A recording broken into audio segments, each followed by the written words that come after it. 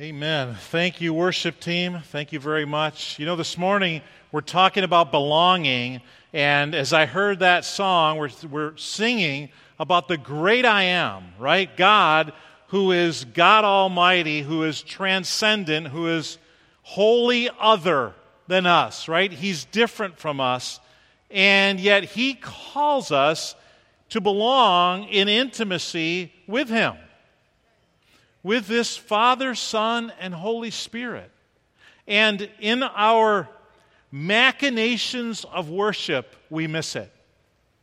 In our going about our worship, we miss the God we worship who is there saying, I want you. You need me, but I need you too. I created you to have fellowship and relationship with you. You belong to me. We belong together. The irony. It's so intimate and personal. And people miss it. People think that they have to somehow measure up to God when God took care of all that. He took care of all the measuring up because we were never going to measure up. And we will never measure up. So you know what He did? He just filled in the gap. And He brought us together equal with Him. Equal with Him in that He's saying, I want you. I want union with you. I want you and me to be together forever. It's called belonging. So this morning we're in this series on parenting and family. We were talking about a phase. That a phase is a time frame in a kid's life when you can leverage distinctive opportunities to influence a kid's future. And here we are with these graduates in front of us, and they've got futures ahead of them. And you all y'all, have been working to influence their future for many years. Some of you just recently, and others of you since the moment they were born, before a diaper ever touched their soft little behind. You were there. You were there. For them. For the express purpose of loving them and raising them for this day when they could go off. So this phase for them is over, and this phase for you is over. And maybe in the last few months, this would be pertinent to you. When you see how much time you have left, you tend to get serious about the time you have now, right? Well, now, for some of you, you've got the summer before they leave to go off to college. Now you realize, okay, I've got the summer. I've got till middle of August, maybe. They're going to be working. They're going to be doing things. And you walk by their bedroom. We won't get into all that, right? Right? Because that's all very fresh, and it's memorable for those of us who have already walked that road. We talked about a week ago how every week matters. We talked about these marbles, and how each marble represents a week in the life of your kid from 1 to 18. And these are Amber Dolezal's kids, from youngest to oldest, and how many marbles she has left. And for Londa, with her son, Parker, she's lost all her marbles. They're all gone. She doesn't have any left. We started last week talking about the 6 things that every kid needs over time from the adults that are important in their lives. 6 things. And last week we talked about time over time, spending time every day over time every week, time every month, and then that time every year when you do special things. And that time over time creates history and weaves together something inside of kids and students and teenagers. We talked about love over time. Love over time brings a sense of worth because a kid says, I am worth being loved by somebody else. And I am worth being loved by God. There's something about me that's important enough that God would love me. That's hard for us because when we look in the mirror, literally or figuratively, when we look in the mirror at ourselves, we see all the things that God can't love. We can't imagine God actually loving us. But love over time with your kids, love brings worth. And when a kid realizes, oh, I guess I'm worth something, that these adults in my life love me unconditionally, I guess I can believe there's a God who loves me unconditionally, that kid is going to grow up and be able to give love. Because when you don't get any love, you don't have any love to give away. And then the third thing we talked about last week was that words over time give direction in a kid's life. Words over time will shape the direction of their thinking, of their self-esteem, their self-concept. Words over time. We can all give words into a kid's life. When you go out today again, when you see a kid in here or out there, you can give some words to that kid. You can give affirmation. You can give it to one another. We can give it to each other. And it builds us up. And words over time create direction for a young person. Here's the fourth thing. This week we're just doing one. The fourth thing every kid needs from the adults and parents in their lives is they need people. Every kid needs a circle, and it's what we're going to call a tribe. Tribes over time. Tribe is kind of a word that's more popular now that we have, what do they call it? The internets, right? We've got this online, this newfangled online thing, right? Newfangled, right? It's been around for quite a while. It's been around for all of your lives. You don't know life without it, right? And tribes form online around common cause, around affinities, around things that you're passionate about. And so it used to be you'd have your, what did they call it, discussion boards? Like back in the 90s, your chat rooms and discussion boards, and people would get together and talk about things that were in common. And we define ourselves by tribes. We say that I've heard somebody say the other day, well, I'm a foodie. Some people would say they're conservative. Some people would say they're progressive. Other people, like politically, might say that they're moderate.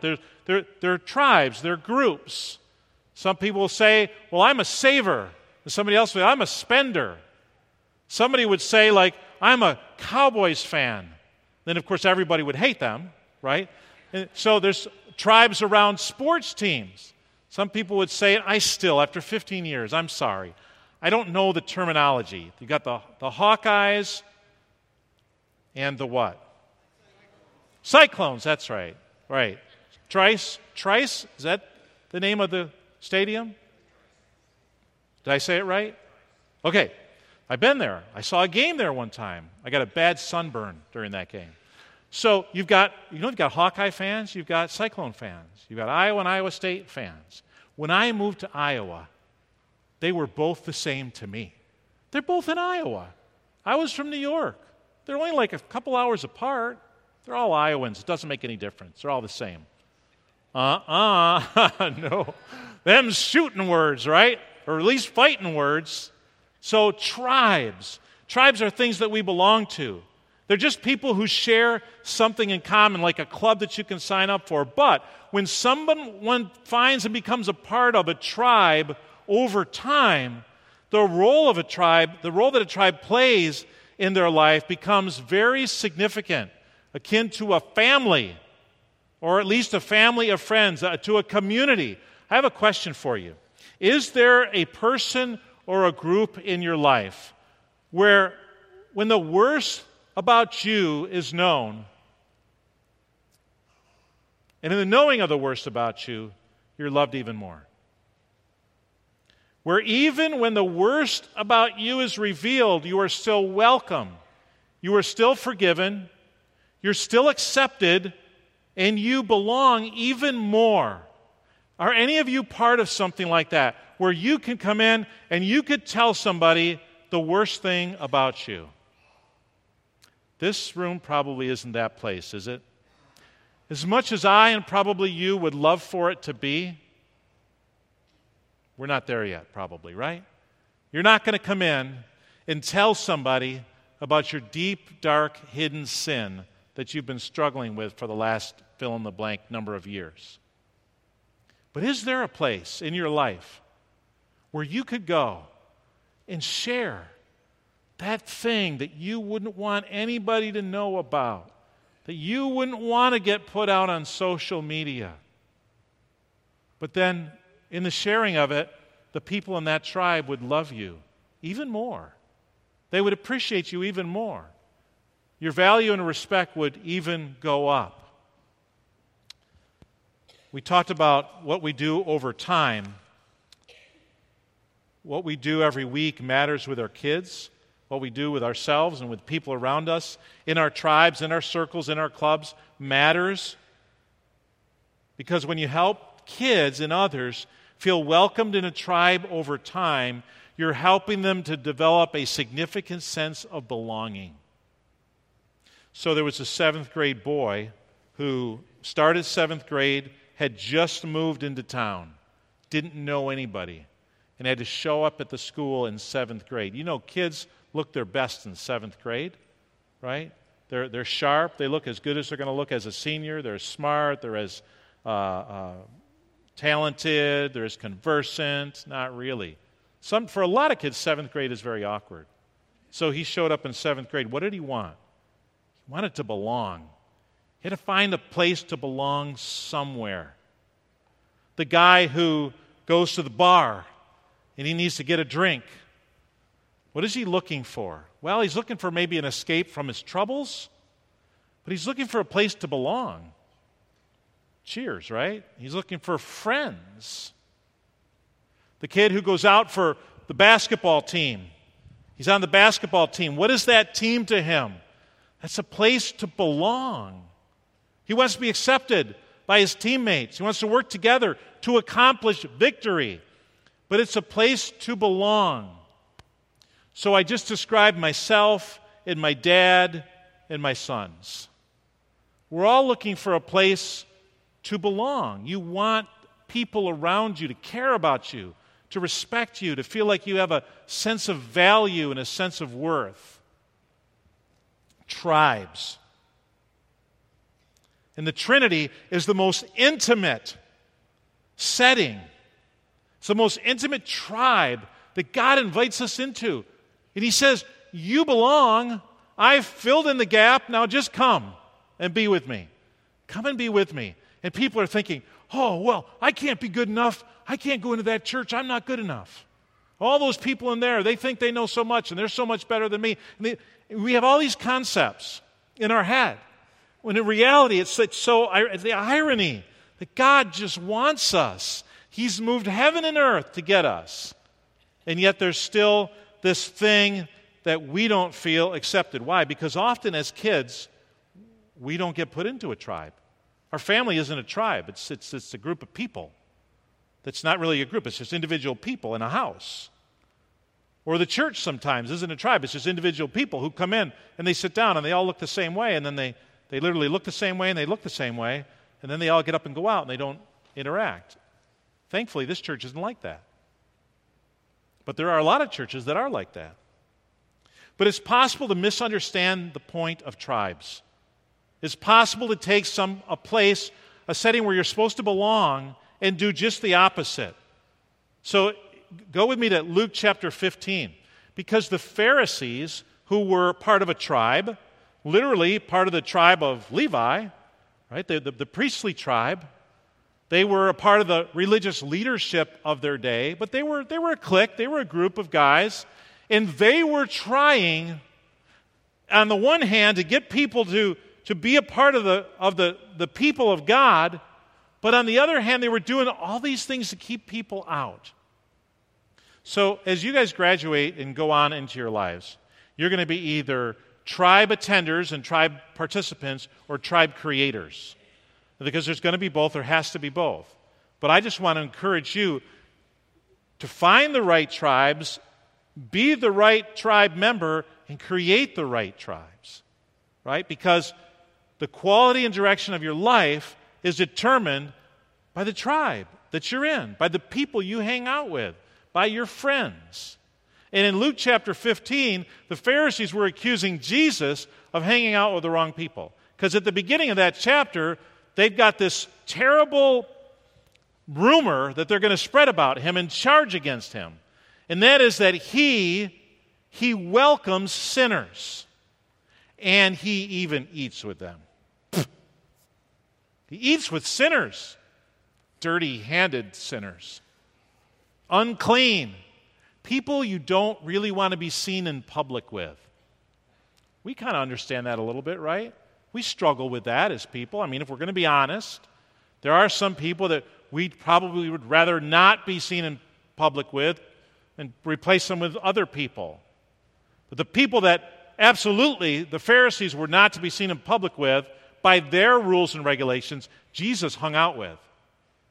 And in answering their accusations and charges, number one, he said, I'm guilty as charged. But then he told these stories. He told the story about the lost sheep, and he told the story about the lost coin. Then he told the story about the lost son, which so many of you are familiar with, the prodigal son. The son who wants to take the father's inheritance that is due him, get it a little early, do your giving while you're living, Dad, right? Because I'm knowing where I'm going. I've got some place to go, and I've got things to do, and I need money to do it with. So he goes off, and he does his thing. And he lives his life, and the Bible even frames it as riotous living. And he squanders it all. He loses all the money. And he's impoverished. And all of his friends are gone because he has no more money to buy their fun with.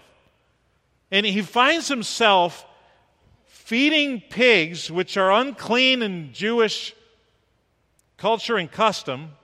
He finds himself tending to and feeding pigs and being so impoverished and so hungry and so wasted, he would really like to eat some of the food that he's giving to the pigs. And at that point, he repents.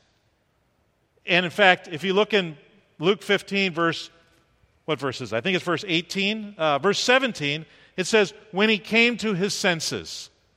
That's a fancy way of saying he repented. Because repenting is to change your mind. To change your thinking, to transform your thinking in such a way that it affects exactly what you do. It absolutely affects what you do. And he came to his senses. And you see here that he changes. And he says to himself, how many of my father's hired servants that I looked down on, honestly, when I was there, they were like, I didn't pay any attention to them. But how many of them they've got food to spare. And here I am, I'm starving to death. So I'm going to set out, I'm going to go back to my father, and I'm going to say to him, Father, I've sinned against heaven and against you. And I am no longer worthy to be called your son. That's the place he'd gotten to. He did not feel, nor was he in his own estimation, worthy to be called God's son, or this father's son. And my question to us is, do we ever get to that point where we feel like we're not worthy to be called God's child? I mean, am I the only one who looks in the mirror and thinks, dude, you got problems. You're a fraud. You're an imposter. You're a phony. You try to let other people think you're like anybody when you got going on inside your head what you got going on inside your head? When you struggle with the things you struggle with?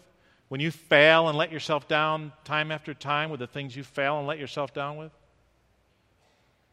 I don't think I'm the only one, right? I'm not the only one.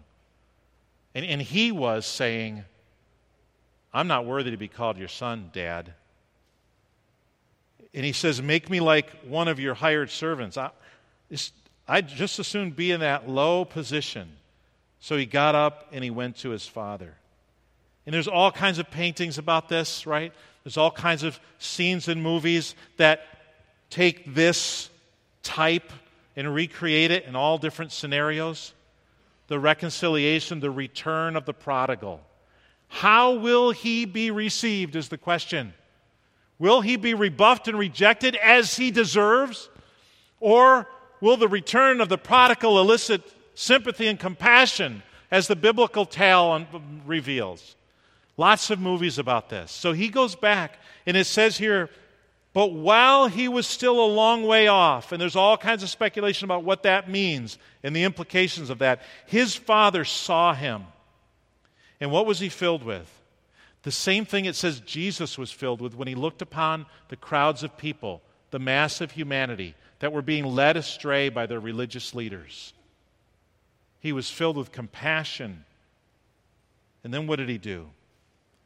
He ran to his son, threw his arms around him, and kissed him. And the son had his heart right out there. He said, Father, I'm no longer. I've sinned against heaven and I've sinned against you. And I am no longer worthy to be called your son. He says it again. He said it in his head, and he went and he repeated it to his dad. And he believed it. We do the same thing, don't we? We believe it. We believe it. And oh, the irony that God is like, it's okay. I took care of it. I made up the gap. I traded your sin for my righteousness, remember? Oh, did you forget about that? That when you believed in me, I took your sin and I gave you my righteousness that will cover your sin.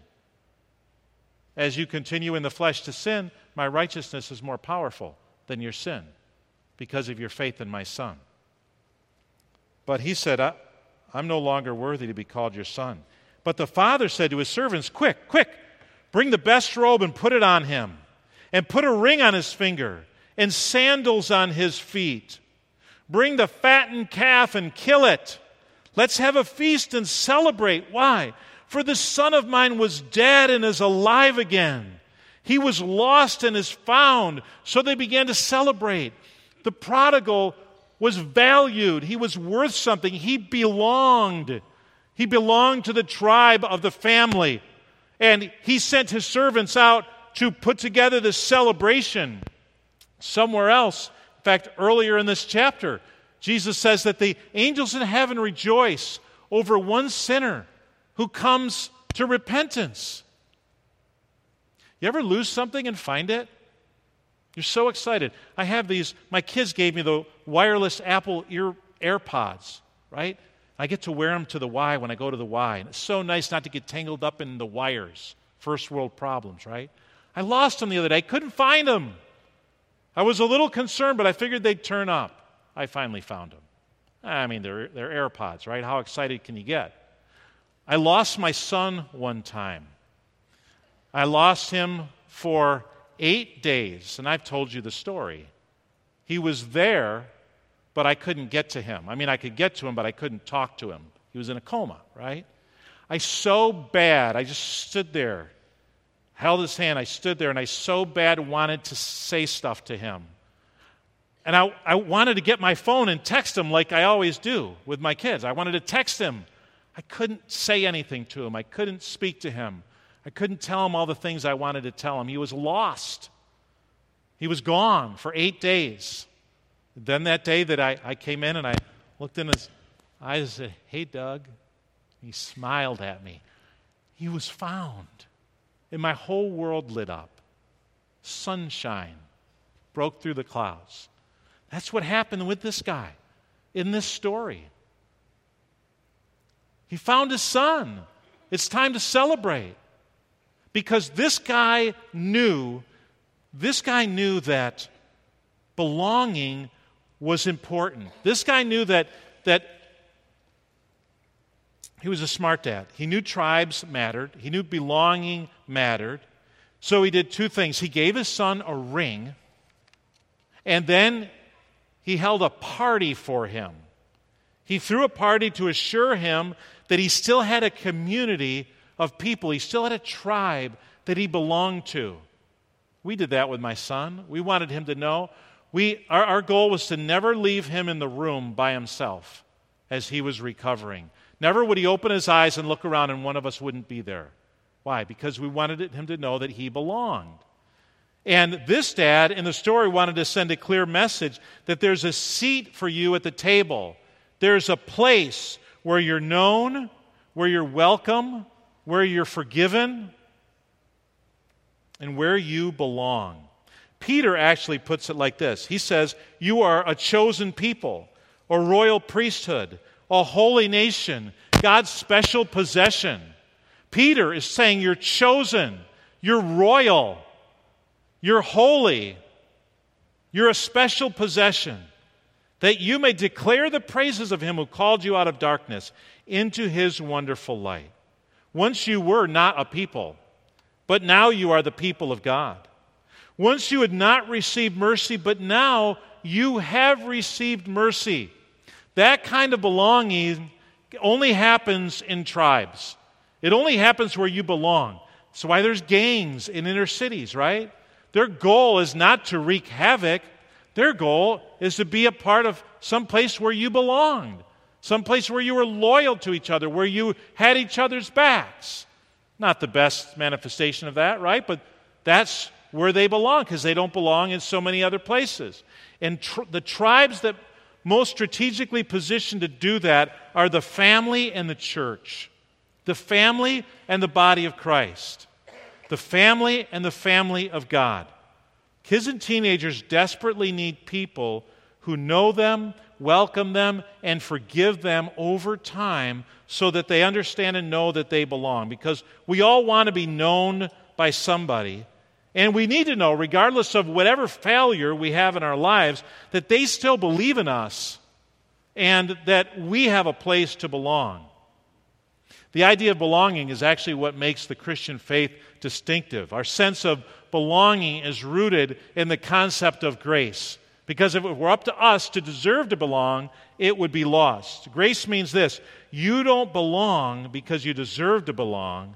You belong because God has accepted and forgiven you.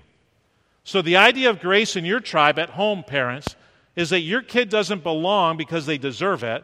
Your kid's not your kid because they deserve it. Your kid doesn't get good things from you because they deserve it.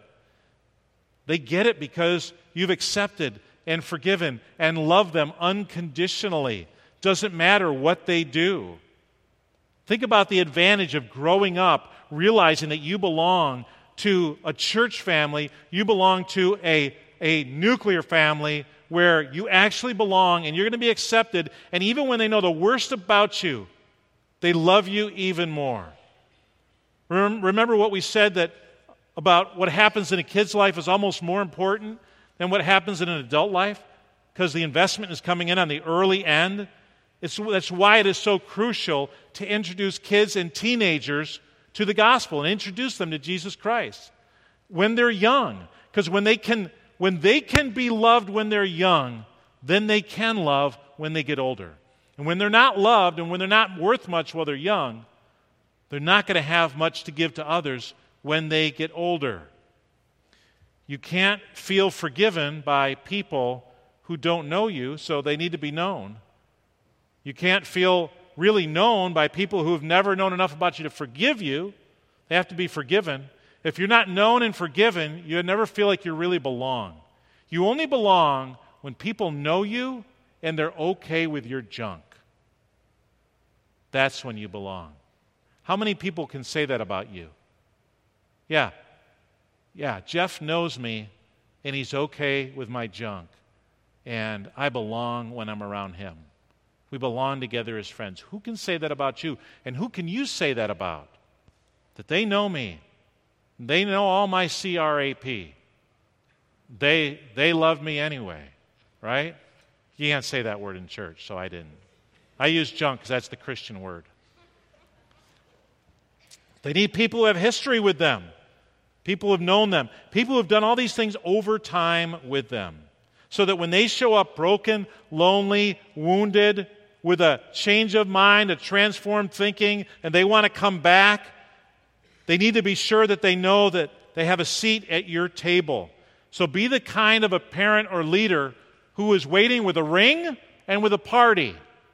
Not with a, I told you so, why didn't you listen to me? How much did you lose? What did you get into?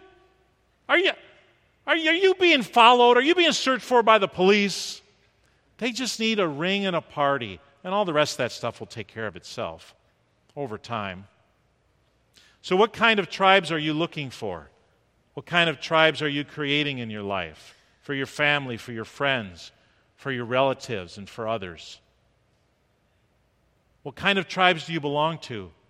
And what kind of tribes are you creating? What kind of a culture in your family? If somebody messes up, do they still belong? And the friends that you guys have are going to determine the direction and quality of your lives, you graduates. That's right, Parker. Parker, you actually look interested today.